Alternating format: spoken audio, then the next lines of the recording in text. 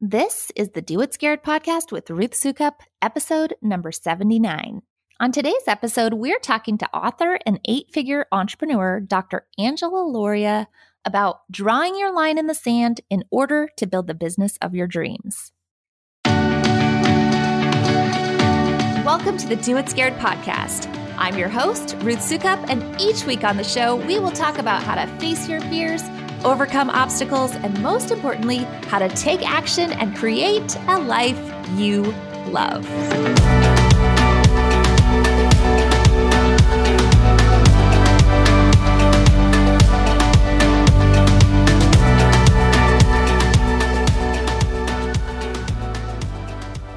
Today's episode was brought to you by Elite Blog Academy, our online program that teaches you step-by-step how to build a successful, profitable, and sustainable online business. Whether you already have a business or you're just thinking about starting one, EBA provides a comprehensive and proven approach to refining your message, growing your audience, and generating a sustainable revenue.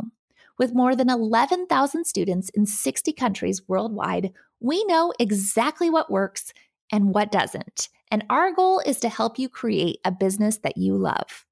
If you are interested in finding out more, we invite you to join our free training just for podcast listeners at doitscared.com/EBA. Once again, that's doitscared.com/EBA. Hey there, and welcome back to the show. As always, my name is Ruth Soukup, and I'm the founder of Living Well, Spending Less and the Living Well Planner, as well as the founder of Elite Blog Academy and the New York Times bestselling author of 6 books, including my newest book, Do It Scared. In today's episode, we're chatting with my incredibly brilliant friend, Angela Lauria. Angela is the founder of the Author Incubator, a business dedicated to helping authors write and market their books. Her program has an insane success rate, over 99%. And in just over 5 years, she's grown her business into a $10 million company with more than 40 employees. Guys, I told you, she's brilliant. And yet, as you'll soon hear, she's actually been scared almost every step of the way. Angela has so much wisdom and insight to share, not just about growing a business and a team, but about pushing past your comfort zones and daring to draw your line in the sand. And ultimately, that's exactly what this podcast is all about. It's about taking the time to learn from people who have walked before us so that we can ultimately create a life and a business we love. Because in the end, courage doesn't mean we're never afraid. Instead, courage is being scared but taking action anyway, despite our fear. It's putting one foot in front of the other, even when we're not quite sure where the path is going to lead us. All right, so just a couple more quick things before we dive into today's episode. First, as always, you can download the show notes for this episode by visiting doitscared.com/episode 79. Once again, that's doitscared.com/episode 79. And then if you haven't already, be sure to head over to doitscared.com to take your free fear assessment to find out exactly how fear might be showing up in your life and potentially holding you back, as well as to discover exactly what you can do about it. Also, if you have any questions or if you just want to share feedback on this episode, please send me an email or message me on Instagram to let me know. And then without further ado, here is my friend, the wonderfully brilliant and amazing Angela Lauria. Hey, Angela. Welcome to the Do It Scared podcast. So excited to chat with you today. Thank you so much for having me. I'm excited to be here. Good. So, oh my gosh, so many things I want to talk about with you today. And it's a little bit hard to know where to start, but your entrepreneurship journey in particular is so incredible and so many things that I'm going to pull out of that. Let's just start with the broad overview. So where you are now and how you got to be doing what you are now. Yeah. So I actually went to school for what I do. I was journalism major, and one of my professors recommended me for a job working for a New York Times bestselling author my senior year, spring break of senior year, for $10 an hour. And I spent 19 years kind of going from job to job in the book world. So I was a publicist and I wrote book blurbs and I used to ghostwrite books. I think I ghost wrote 29 different books on very exciting topics like investing in Hong Kong and the First Amendment and a bunch of riveting topics. Really interesting books. I was an editor. You must be great at Trivial Pursuit. I will say I'm pretty good at Trivial Pursuit. Board games in general, but yes, I do know a lot of random things. Yeah, and I was just reminded of this earlier, but the way I got through college was I actually charged $10 a page to write people's term papers. So no way. A wide variety of knowledge. Yes. Now, entrepreneurship from an early age. Right? Totally true. It's so funny that then it took you that long to actually become an entrepreneur from your author journey. Yeah, so I went from one freelance job to another. I started at $10 an hour, and by 19 years in, I was charging like $50 an hour for some clients, which felt like a lot all the money in the world. Yeah. I would usually discount it to 35 because it seemed like too much. And I did, books and writing and white papers and journals. And I was just always getting referred. But because I got this job in college, I was always waiting to figure out what I was going to do when I grew up. So I was like, when I graduate, I thought I was going to get a job at a newspaper. I wanted to be an investigative journalist. So I was like, well, I'll apply for jobs and then I'll go on interviews and I'll get a job. That never happened for me. There was no applying. I was always getting these book jobs. And I was like, as soon as I finish this book job, I'm going to go get a master's degree. And then I finally did that. Perpetually waiting for your life to start. Perpetually waiting for my life to start. I got my master's degree. I actually got a PhD. I got my master's degree. I got a job. I didn't like that. Then I went back for a PhD, got a job as a professor. I was terrible, but it felt like a real job. I'd finally gotten like my first real job. I got like an F on Rate My Professor. It was terrible. They hated me. It was awful. I bet you were a super intimidating professor though. You know what? I don't even think I was. You weren't? I was I was so scared. I was so petrified every day going into the classroom. I was afraid they were going to ask me a question I couldn't answer. Oh, and so I had notes and I read from my notes. Oh. But then I really didn't want them to ask me questions. And I was like, I was so stressed out that whole year. It was the hardest thing I ever did. So you only did it for 1 year? 1 year. Wow. I was a disaster. And did you leave voluntarily or did you get fired? I did leave voluntarily. So I did spring semester and then I did fall semester. And then I left at Christmas. Like I could have gone back for spring semester, but I couldn't handle the pressure. Wow. Yeah. And so I went back to what happened was I got a book writing job. It was this book on like Windows Server backup systems. And it was a 4-book contract to write about SQL Server backup and like a whole variety of things that happen in network operations. Very exciting. That sounds like my version of hell, I think. Right? Write 4 books about that. Yeah. But it was like 4 books in a year for $100,000. Or $55,000 I was making as a professor. And I was like, this is a job I can't refuse. Like, how can I turn this down? Yeah. So I took that job and I was writing these technology books and I wrote books on identity theft. And I just kept taking these jobs trying to figure out what I was going to be when I grew up. So I did all the quizzes. That's why I love the Do It Scared quiz, because I love being a personality test. I really wanted them to tell me what I was going to be when I grew up. So you were still waiting, still looking, still waiting. Still waiting. And I did this life coaching exercise with my coach. Her name is Brooke Castillo. She had us break off in pairs and we interviewed each other 10 years in the future. And it was an interview just like this one.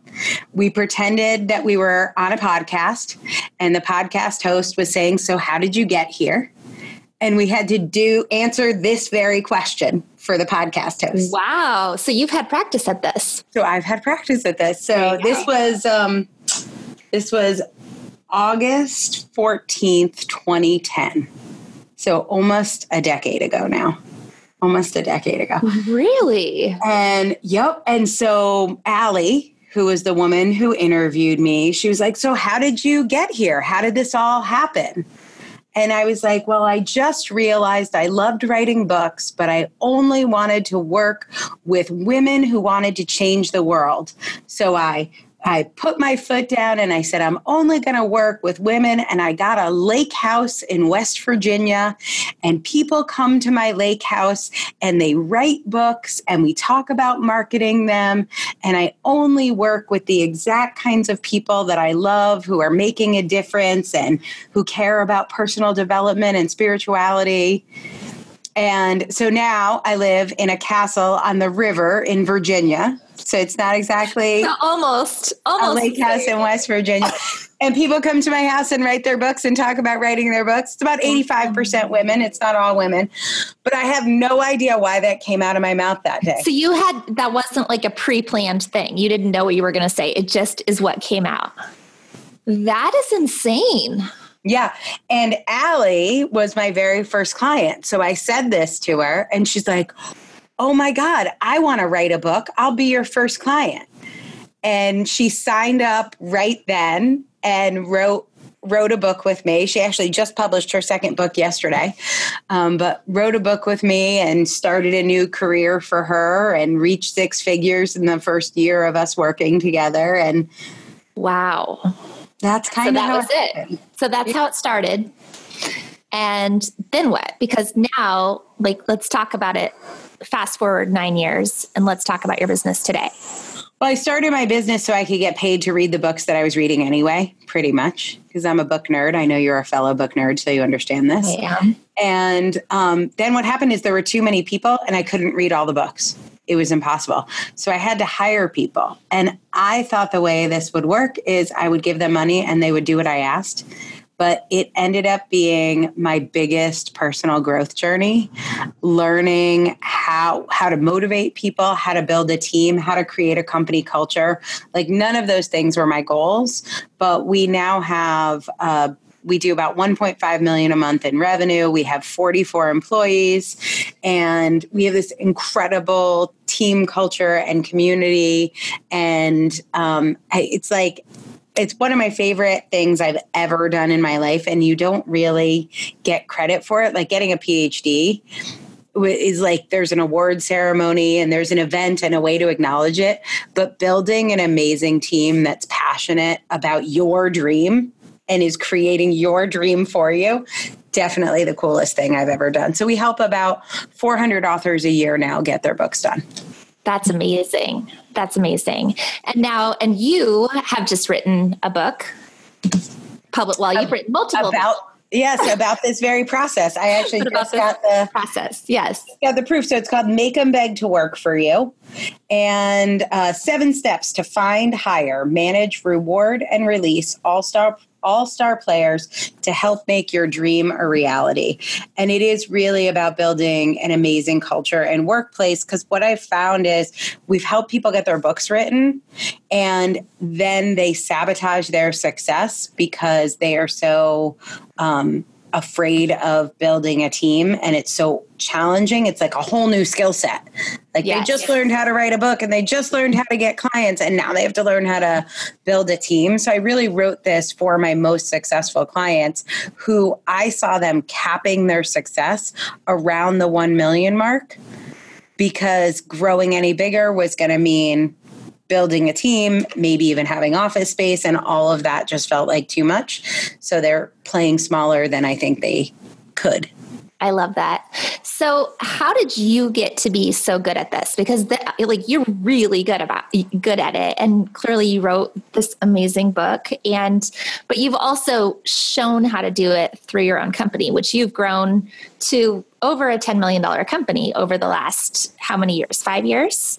Yeah, we started in February of 2013 is when I officially quit my gig. So that's insane. I mean, that's insane. Nobody grows like that.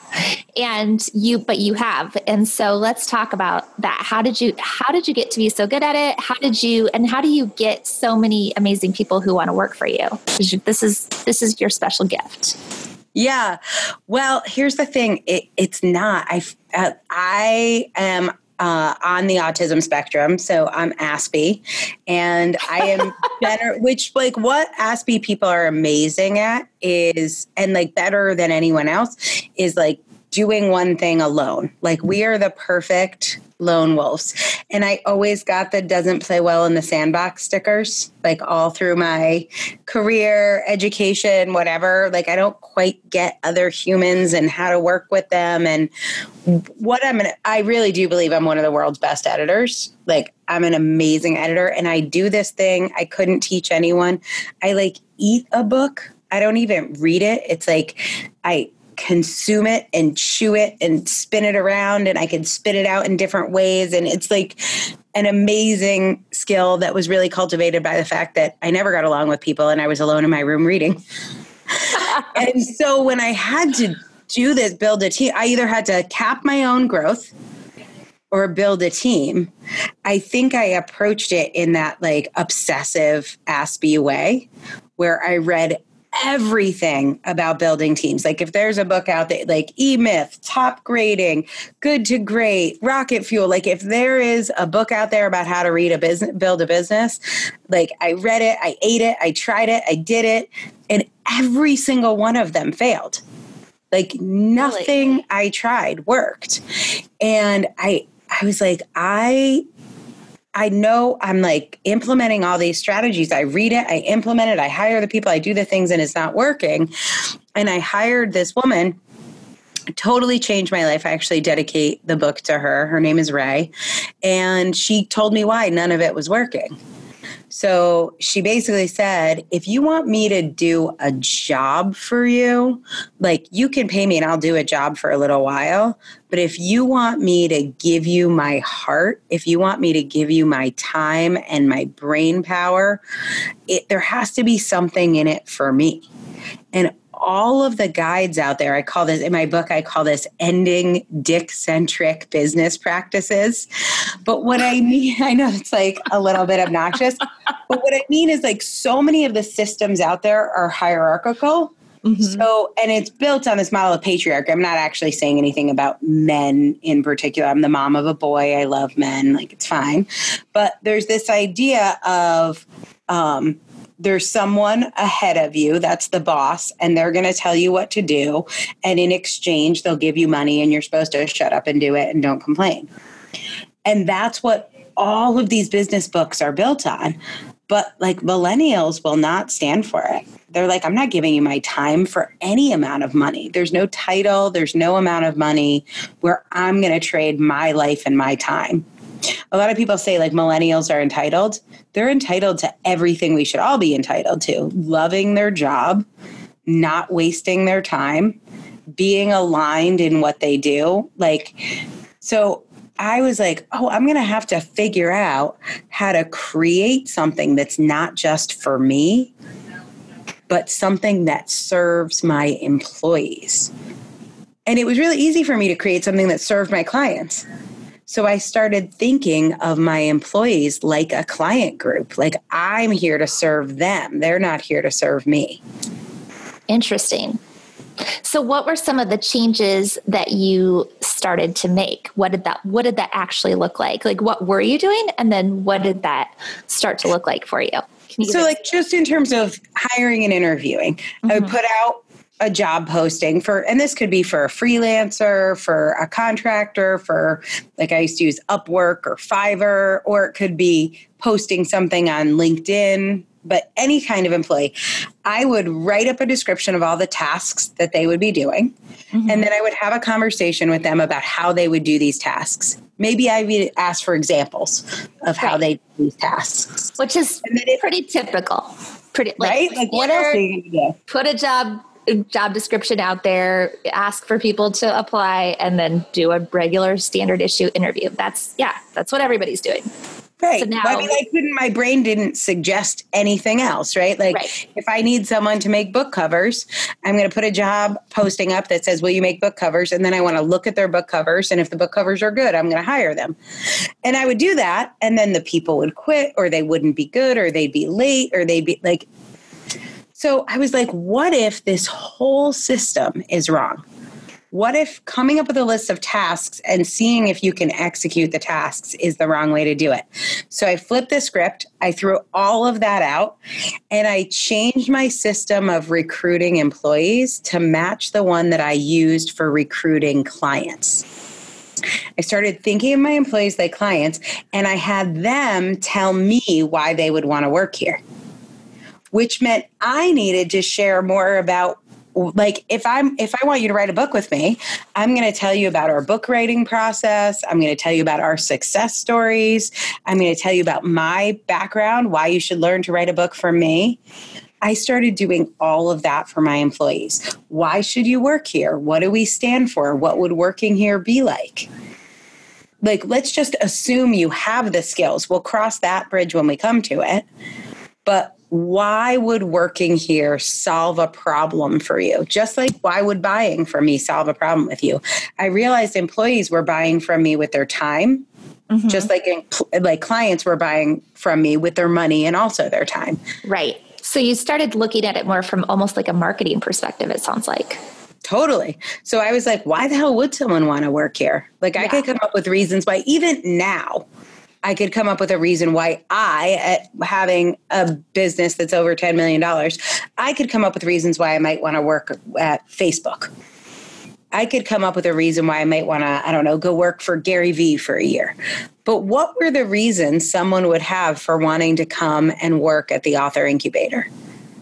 So why would they know it? Right. So then as you started asking yourself that question, did that then start changing the way that you ran your company because you wanted to have better things to market and it had to be true? Yeah, exactly. That's the key, right? Yeah. So with your employee or with your customers or your clients, you do this all the time. You're like, well, if I want more customers, I should make a better product. We never think about this with our company. I had to make a better company. If I want people to give me 40 hours a week, that they could be spending with their kids or their family, like we all know we can be in Vietnam with our boyfriend for $10 a day. And I want them to give up Vietnam with your boyfriend. It better be freaking good. So that's an interesting example, but okay. So Vietnam, you have to go. It's so beautiful. I want to go. It's actually high on my list, Cambodia and Vietnam. That's top of my bucket list right now. That's my fantasy when I think about quitting my job. I'm going to Vietnam. That's where you're going to go? It's like my favorite place. Really? Yes. Maybe we need to start planning a trip. Right? Exactly. So back to my question, which was, what did that actually look like when you started improving your company then and realizing, okay, I need to make a better product. I need a better company to start marketing. What were specific steps that you took? Well, so I started with the things I loved. So I love personal development, self-help, spirituality, metaphysics. And so I started talking about those things more. Instead of saying books, I would talk about the exact kinds of books. So the way we talk about this is our mission at the Author Incubator is to amplify the voices of magic makers. And I described what magic makers meant. So number one, if you're somebody that believes in like witches and metaphysics and changing the world and quantum physics and all the things I'm interested in, that would make you want to work here. Because if you're going to spend 40 hours, it might as well be on something you're passionate about. So, and that could be whatever you're passionate about, right? But right. I talked about the things I actually... You're looking for people who are sold in to you. It doesn't matter what everybody wants because you're not looking to attract everybody. You're looking to attract your perfect people. My perfect people. Yeah. Just like I do with my clients, right? Like if you want to write a book about, I don't know, let's just say Windows Server backup, we're not the best place to come for that. It doesn't mean I couldn't help you. I clearly could. Yes, because you have experience in that. I do, as it turns out. But you're not going to look at our website and be like, this would be the best place to write our technology book. Right. And that's how you attract your perfect clients. So you're just translating that into employees, which is kind of brilliant. And so many businesses and companies don't do that. And I mean, people are afraid, I think, even with clients, like being polarizing towards their clients. And this is a really good example of that, of how important it is to be polarizing, to draw your line in the sand and to say, this is who I am. You either want to work with me because this is what you want, or you don't want to work with me and you will hate working with me because this is exactly who I am. And that makes you be able to make sure that the clients that you attract are the perfect clients for you, that you're going to then be able to help get the best results. But you're now applying that to your team members also. So you're saying, this is who I am. This is who I am as a person. This is who I am as a boss. This is what you can expect when you come into this company. And you're either going to love it or you're going to hate it. I am either going to draw you in and have you be my super fan, or I'm going to repel you because you're going to hate my guts, right? Yeah, and you won't even apply, which is a great thing. So, I actually did have one cool case where there was a woman who's a huge, libertarian and Coulter fan. And one of the other things that's really important to us are very political liberal causes. And we write about them on all of my web pages. It says Black Lives Matter. I'm very politically polarizing. And this person came in from the opposite side of the spectrum. She was like, look, and I think it would be great for your organization to have someone from the right working there. She's like, I still believe in personal growth. I believe in personal development. This is how I think we do it. And having more voices, like you believe in diversity of voices, this is the diversity I want to bring to the table. And she sent us donuts every Friday for 2 months. No way. Yeah. So did you hire her? Begged to work here. We didn't, but we did. I would have not interviewed her. And we interviewed her with a very open heart. Mm-hmm. And we're really, because she was begging to work here, she understood she was coming to play on our, on our field. I'm really bad at sports analogies, but she was coming to play on our field. So she was showing up in a way that was really powerful and endearing, even though we didn't believe politically in the same things. So I've been super clear about what our whole company's passions are about book topics, about politics, about social justice issues. We are a trans-friendly workplace. We're very clear about that. So they're my beliefs, but now they're our beliefs. Because everybody who's come to work here, it's because we share them. Mm-hmm. And that's a big part of why people would want to dedicate so much time. So our staff is between 22 and 75. So we have a 22-year-old, we have a 75-year-old. Okay. Yeah, in age. Wow. That's a huge spread. And you can think of 40 hours a week at 75, pretty freaking valuable. 40 hours a week at 22. Still really valuable. How are you going to start your life? It's a lot of people's first job working here. It's such a huge gift that your employees give you. And so the fact we're all aligned and trying to create the same kind of planet makes it so fun to be together all day. Yeah. So what do you think the biggest mistake is that small business owners make when they're trying to build a team? So you finally get past this point, which is this, I call it the ceiling, where you're solopreneur, you're doing everything yourself, you're scared to hire people, you max out, you can't do anymore, you have to hire people, and then it's a super scary whole new world. I mean, not just the expense, but the trying to get people to be as passionate about your company as you are, trying to get them to do things as well as you would do them. There's so many different aspects of hiring people, and just the interpersonal drama that goes on. I mean, you could go on and on. There's so many reasons why it's scary and hard. What are the biggest mistakes that people make, and how do they avoid them? One of the things I've noticed is that entrepreneurs are very scared to hire because very often they've been burned before, and me too. And they imagine that somebody they hire is going to immediately provide a return on their investment. So let's just say it's $5K a month. I'm going to spend $5K. I'm going to get $5K at least of work out of this person, ideally $10K. So I think one of the biggest mistakes people make is they wait a really long time to hire someone, like until they're dying, drowning, starving. Yes. And then they immediately expect that person to work out. So there's a whole thing in hiring where people talk about hire slow, fire fast. I think it's the opposite. I think you should hire fast and fire really slow. Really? I know, crazy, right? Yeah. That's the thing. If you're thinking about hiring today, even as you're listening to this podcast, and it's terrifying and you can't feel like you can afford it, you don't feel like you can afford it, hire someone immediately. Like you want to hire someone right now. And yes, it's going to be scary, but it will put you in a place where you have no option but to go get that revenue. And if you think about it, how often have you missed your car payment? How often do you miss your rent payment or your mortgage? Like you have a basic set of expenses that you've always made. If we add more to your expenses, which you have, you've gotten a more expensive car, you've gotten a more expensive mortgage, and you somehow made the payment, that's because there was no option. So I want people, especially female entrepreneurs, and I know there are a lot of female entrepreneurs who listen to the Do It Scared podcast. Yes. I want female entrepreneurs to know you can trust your intuition, and it's still going to be wrong 50% of the time, but nobody's going to die. You have to see if it's going to work. And the only way you can tell a lot of times is hire someone, give them some work, start to onboard them and see if it's working. So that's the first thing. Don't wait until you're drowning to hire because then the pressure is too high. It's why I don't like launch-based business models.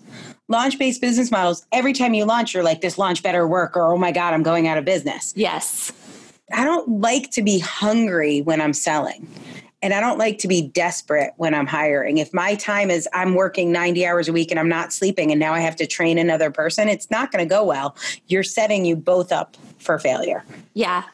So yeah, that's really good advice. I actually have an example of that to drive it home is because I've been guilty of both. I've been guilty of waiting way too long and being desperate and making bad hires from that. But also in the case that you're talking about, this was early on when I still only had a couple people. I only had one assistant working for me actually. And she was great. I hired her, but she had her own business. So it was one of those hires where she was wonderful because she knew how to do everything. She was another blogger. She had her own blog that she was trying to grow. And so I didn't have to really train her, which was wonderful, but it wasn't so great because she had her own blog and that was her priority. And I knew she was never going to be bought into my business. She did not want to be number two. She wanted to have her own successful business, which I completely respected actually, because I wanted to have that too. And yet I knew that there was a time limit to how long she was going to be able to work for me and how long she was going to be happy working for me. And so I took her out for lunch one day and said, here's what I'm thinking. We need to hire somebody and you're going to train this person. And in that time, in those 6 months that you're training this person, I'm going to pour everything I know into training you so that you can, in 6 months, be ready to leave me and go start your own business and do all the stuff. And so that's what we did. I would take her out for lunch once a week and she would ask me all the questions about everything. Like, how do you do this? How do you do this? And at the same time, she trained my Natalie, who still works for me to this day and who is amazing. And it was one of the best things I think in terms of hiring that I've ever done. I mean, because believe me, I've made lots of mistakes in hiring. This is what I mean. The best ones. This is what I mean about ending dick-centric practices in business, because I feel like it's such feminine energy. Not that a guy couldn't come up with that idea, but it comes from a place of like feminine wisdom and leadership to say like, we can all eat. Like she can be a successful blogger too. And the reason I say fire slow is because someone doesn't have to leave quickly just because they're not going to stay. So that's such a great example of like, all right, she's not the forever solution, but what would make it worth it to her to hang out long enough to train Natalie? Yes. Came up with a perfect way to do it. And it's not just firing quickly because she's not 100% committed.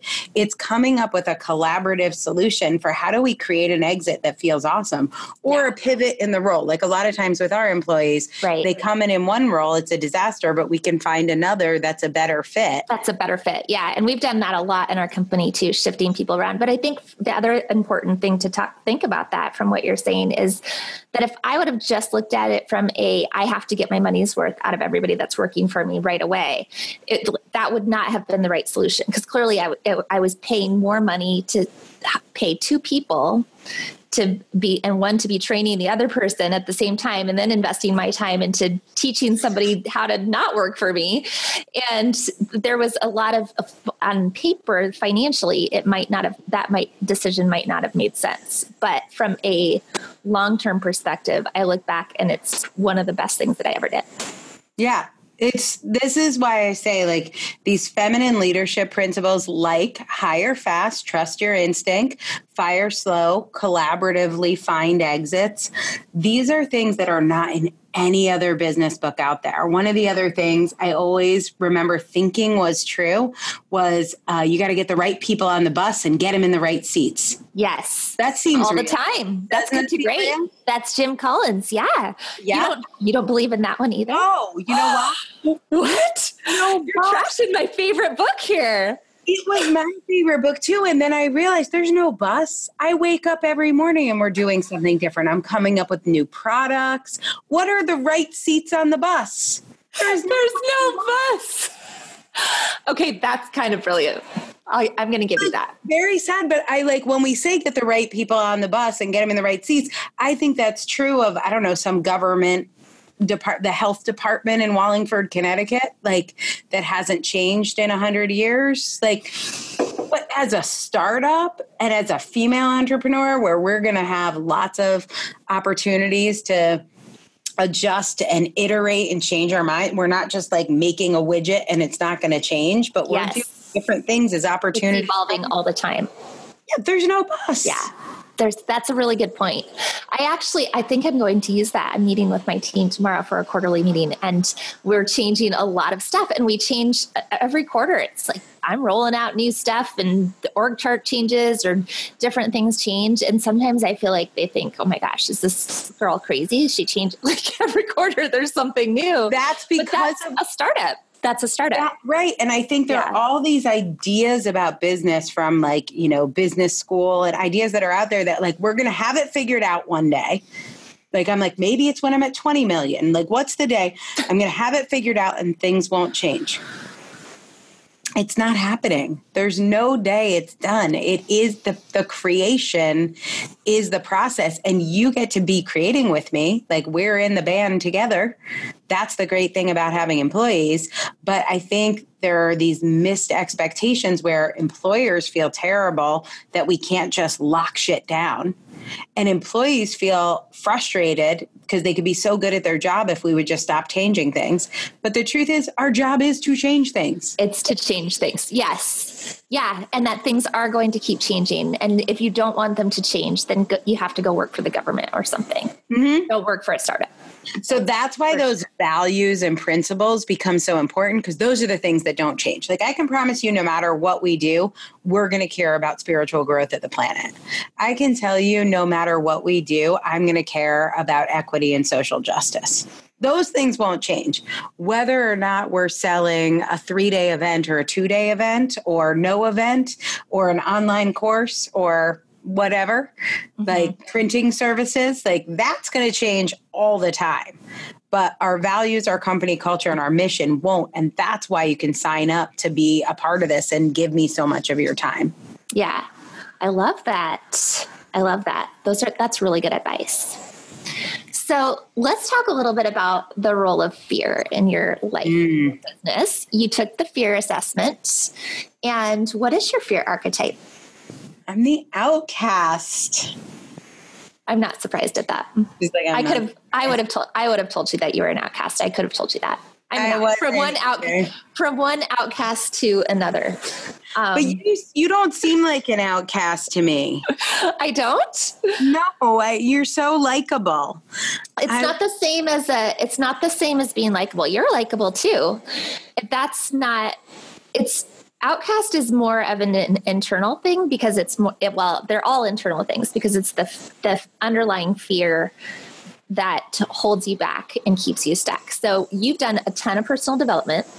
And I mean, even when you say that you're a little bit on the spectrum, like clearly you've done a lot of work to even be able to be as personable and work with people and be as intuitive as you are. It's not like you've managed to figure out how to live with that and use it to your advantage versus letting that be something that holds you back. So my guess is that you might have scored as an outcast, but it's probably not impacting your life terribly at this point. And, but the outcast fears rejection.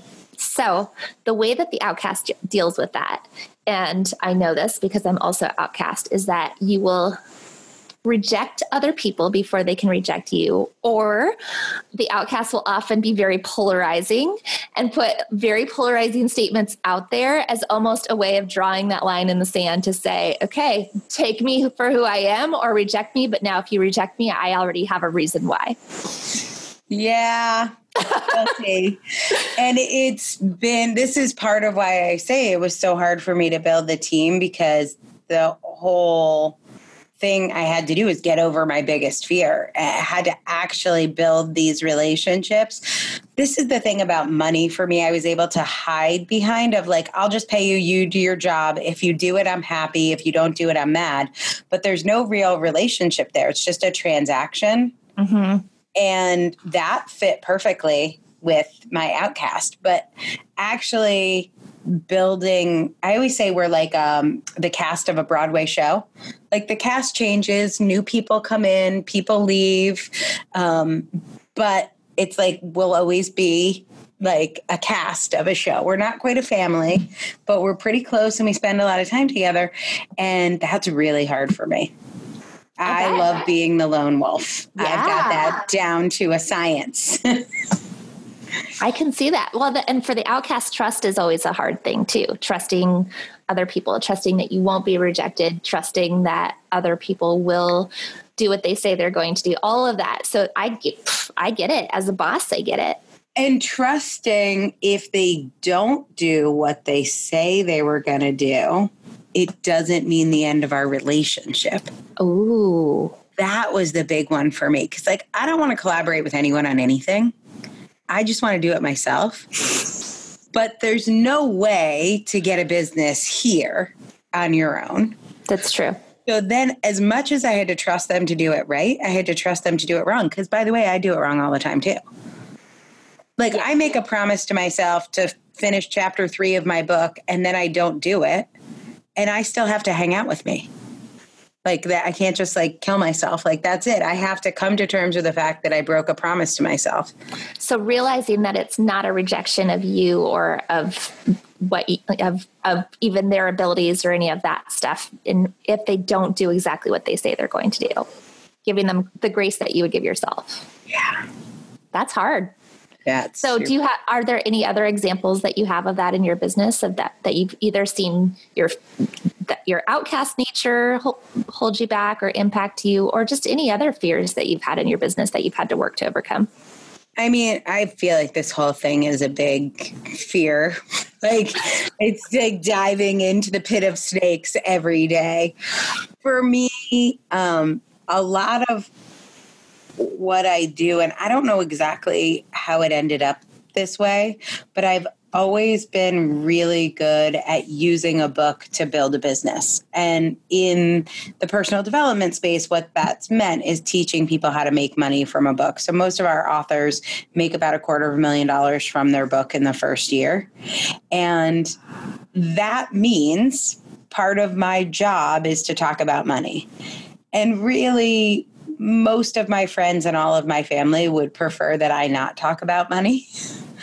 And so there are other ways I could have marketed my business, but the truth is that's the biggest That's the biggest unique thing that I do. Like, that's the thing I'm amazing at. I'm amazing at teaching people how to make money and using a book to do it.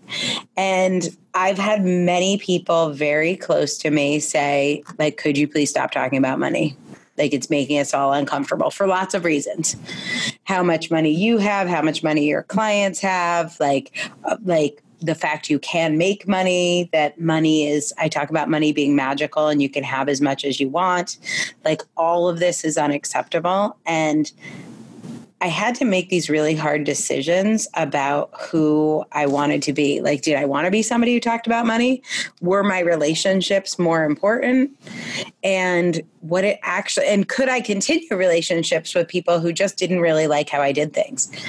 And in the end, a lot of relationships that were super valuable to me, I had to lose in order to build my business. And I have new relationships that are different and people that totally accept me. But I had built so much of those 19 years of being a freelancer and kind of hiding on agreements that I agreed to not get too big for my britches. I agreed to not make too much money. I agreed to not be too pretty, not be too smart, not be too successful.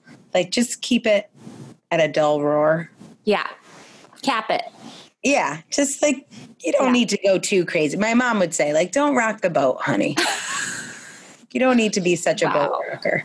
So I am officially a boat rocker. And then I had to make this decision. Does that mean I'm a boat rocker with a mom who doesn't like having a boat rocker?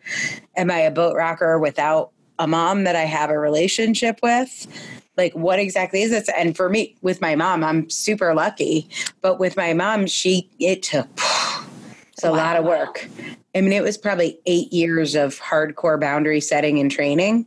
But like, my mom is 100% on board. She got with the program and now she's like, why would I not want a daughter who's a boat rocker? Like, this is amazing. I got the boat rocker. But it took a long time of me saying, hey, if you do not want a daughter that's a boat rocker, I am happy to back out of this thing. And it was like that, learning those things that don't seem like they're about business in so many areas of my life. That's the power of entrepreneurship. It just seeps into everything. You have to show up 100%. That's a really good point because it's 100% true. You have to, and you do have to make those hard choices. I mean, and I think anytime you are a successful entrepreneur, you have to make even harder choices because you might think it's hard to struggle. And if you're listening to this right now, thinking about starting a business or at the beginning of stages of your business, and you're like, oh, I just want to get to a point where I'm making $10 million a year. Trust me, more money, more problems. It doesn't solve everything. And if you don't get clear about who you are from the beginning, and if you're not willing to make hard choices at the beginning of your business, they only get harder as you go on. And so you have to be okay with that. You'll just get stuck at that level, right? Yep. Yeah. And the feeling, so one of the biggest challenges or one of the scariest things I did early in my career, maybe a year and a half into my business, I hired a business coach and it was $60,000 for the year, which could have been $1 million. It was not an amount of money I had ever imagined having. Like, if I had $60,000, I think I'd put it towards my mortgage or something. Like, I wouldn't even know what to do with $60,000. It's not a responsible decision. At least it didn't seem like it at the time. Oh, for sure. And so I had it on a credit card. I mean, I did not have this money at all, but I had $20,000 open on a credit card. It was actually $22,000, and I made the first payment of $10,000 to this coach. And I did not tell anyone. Like, I did not want anyone to know. I gave a virtual stranger $10,000 and a promise to give him $50,000 more. Like, no way was I going to tell anyone. And I was like, I'm going to work my ass off and I'm going to make this money back as quickly as possible. And then I'll tell people I made the investment. And I was just like terrified. Mostly I was terrified my mom would find out. I don't know what I thought I would go to mom again. I don't know what I thought would happen. And recently I hired a coach and it was $250,000 and it felt exactly the same. Like, no different. But I bet in both examples, you are going to work harder than anyone and you're going to take everything that coach says completely seriously. I think people don't get that about it. Seems when you make crazy decisions and invest in yourself in crazy ways, it pays off over and over and over again because you have no choice then but to, I mean, right. You see that with your students because your program is very expensive and you have people begging to get in there. And once they're in there, they have no choice but to do the work. They have no choice. And that's why you have such an incredible success rate. So I think people listening might be like, it doesn't matter the number. Maybe you're thinking about spending $2,000 on a program or $10,000 or whatever feels scary to you. The idea is, well, I'm going to spend this and then I will never feel scared again. Nope. I feel just as scared now, if not more. I do know that I have survived this feeling. So I have more evidence that I can survive being scared. And by the way, not every investment that I've made has paid off. And I've survived that too. So like I made a big investment last year, total disaster, like no return on investment. Like I've hired people and spent $100,000 on their salary. Maybe not that much, but $100,000 salary. And it took 6 months to fire them. And so it's not like I make no mistakes. It's that I know I can do it scared and still survive. I love that. That's, I think, like the that's best lesson. Get better and better at being scared. And it works out and it doesn't work out, but you're still there and you just go do something else. Yeah. I think that's a great point too, because when you do the things that don't work out and you learn something from them, it gives you not only the courage to try other things, but also those are the best lessons. The things that don't work out, you probably learn more from, don't you think? Oh, those are the things where you're like, oh my gosh, best thing that ever, best and the worst thing that ever happened to me. I feel like that a lot with my mistakes. One of the like scariest and hardest things that happened in my business is, let's see, this was a couple years ago now. My whole bank account got cleaned out by a scam. So hundreds of thousands of dollars were just sucked out of our bank account and gone forever. Oh and gosh. We couldn't make payroll. Like it was terrifying. Thought we were going to go out of business. I really thought it was the end. And at the moment I thought we were going out of business, I was completely like, how do I tell people, like mortified, humiliated, embarrassed. And then I was like, well, here's the thing. I'm just going to start another business and make money again. Like I knew even at the same time, it felt like, well, this is as bad as it gets. Hundreds of thousands of dollars are gone and we can't make payroll and we're going to have to fire everyone. Like my next thought was like, okay, what am I going to sell? Like that's so true. And I think that that's the great part about starting your own business. And even when it's a failure, because eventually you learn enough about what works to know that I could do this again and again and again. Even if this all goes away tomorrow, I will know how to start over and rebuild and I will be fine. Like there's nothing, then it's like you don't really have to be scared of anything that happens in your business. Isn't that so cool? It still feels scary, but it's like, well, you can't take away these skills. You can't take away being an entrepreneur and having done it. Right. We'll just do that again.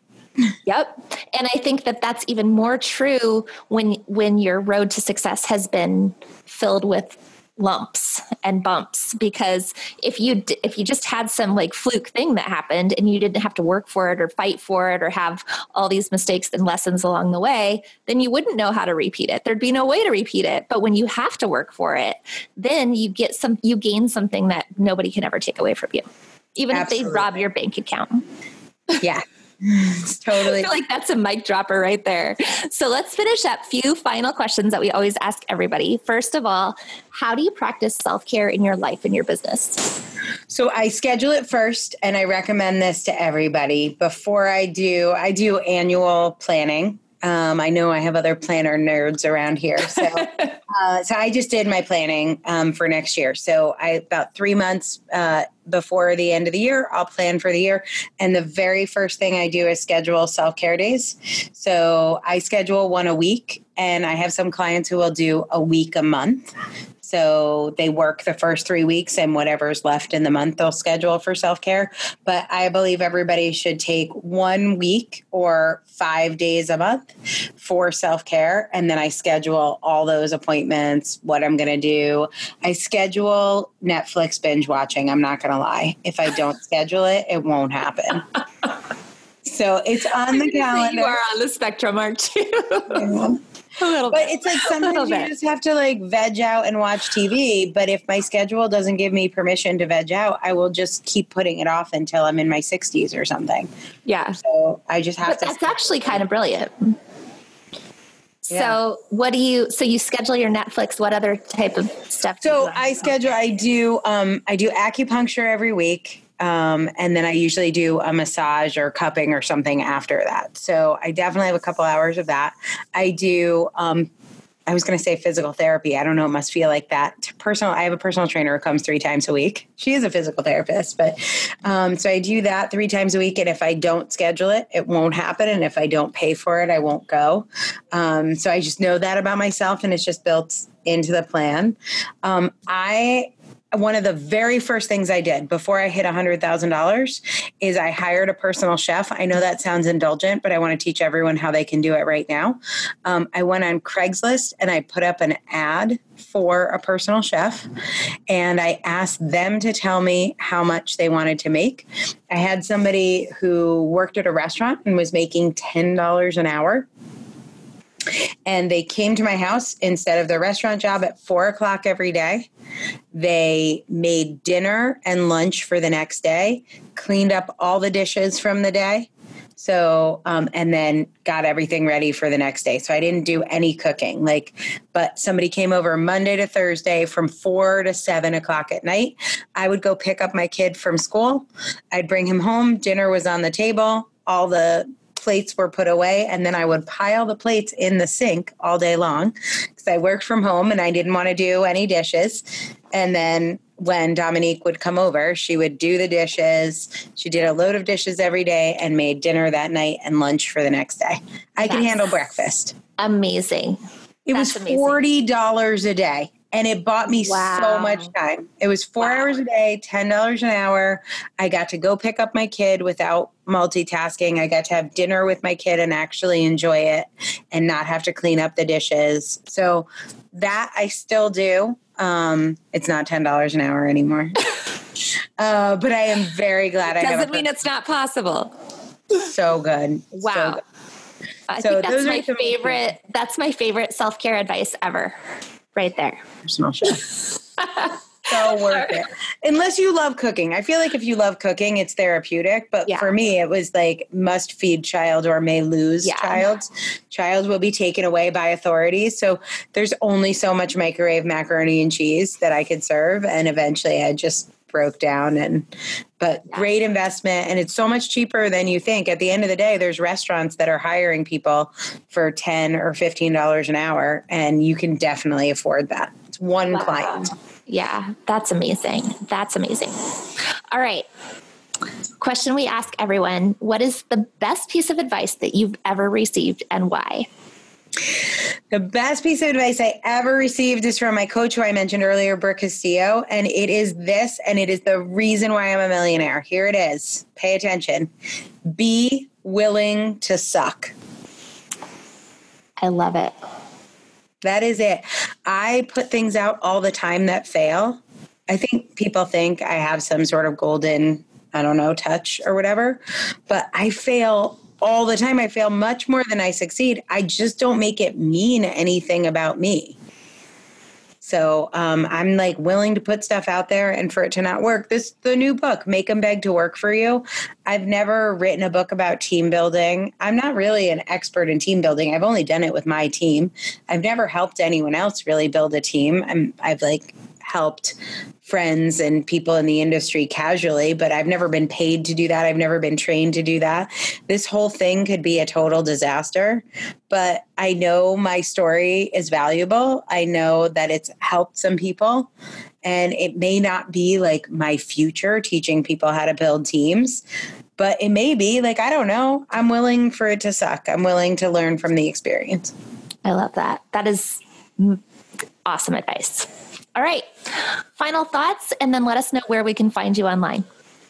Yeah. So I want to say, for everybody who is listening and loves this concept of doing it scared, is I was going to say the best piece of advice. I told you the best piece of advice is but one of my favorite things, and I remember reading this in New Zealand. I was like on a very long hike on the South Island of New Zealand, and there was a guy ahead of me on the hiking trail with a shirt that said, "If you're not standing on the edge, you're taking up too much space." And that is definitely how I live. I love to push things to the limits and watch other people do that too. And I know if you're a Do It Scared podcast listener, if people have read your book, you have already sort of raised your hand and said, I'm willing to do it scared. I'm willing to at least explore doing it scared.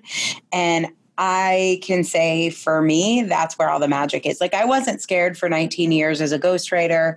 I was not scared when I was doing publicity work or like anything I did in my career. But when I really became an entrepreneur and I said, I'm going to step out, it feels every day like I'm naked in Times Square, but I'm going to step out and be the fullest expression of myself. It's never not been terrifying, but it is so worth it. So I love that. Yes. So good. And there's no better way to step out naked in Times Square than to write a book. So the authorincubator.com, you can get this book, Make 'em Beg to Work for You, and all my other books for free on the website. You can go to Amazon and pay for them. And if you're somebody who likes to hold a paper copy, definitely do that. But if you want a free PDF version, I'm happy to give it to you. Just go to the authorincubator.com and you can get any of my books or learn about writing a book with us. And guys, Angela is brilliant, literally brilliant. And her program has an insanely, what is your success rate? 99.6%. 9.6%. So it's an investment, but it's worth investing in yourself. Thank you, Angela. Thanks so much for having me. Okay, so don't forget that if you would like to get all the show notes for this episode, along with all the links to everything we just talked about, you can find it all at doitscared.com/episode 79. Once again, you can get all the show notes and the links on our website at doitscared.com/episode 79. And then while you're there, be sure to also take our fear assessment to find out exactly how fear might be holding you back. And then if you're interested in entrepreneurship or growing a business, go take our free training at doitscared.com/EBA. And then before we go, I just want to say, as always, that I love hearing from you. So if you have any questions about what we talked about today or any other topics you want to see addressed here on the Do It Scared podcast, any guests that you'd like to see interviewed, please feel free to reach out either via email or just by messaging me on Instagram. And that about does it for this episode of the Do It Scared with Ruth Soukup podcast. Thank you so much for joining me today. And if you liked what you heard, I would absolutely love it if you would post a review on iTunes. And then while you're there, be sure to subscribe to be notified of new episodes. And speaking of upcoming episodes, be sure to join me next week for another Get Ruthed coaching session. Guys, I will be dishing out the tough love as we dive into another growing business. And there's definitely some golden nuggets that you won't want to miss. And I will catch you then.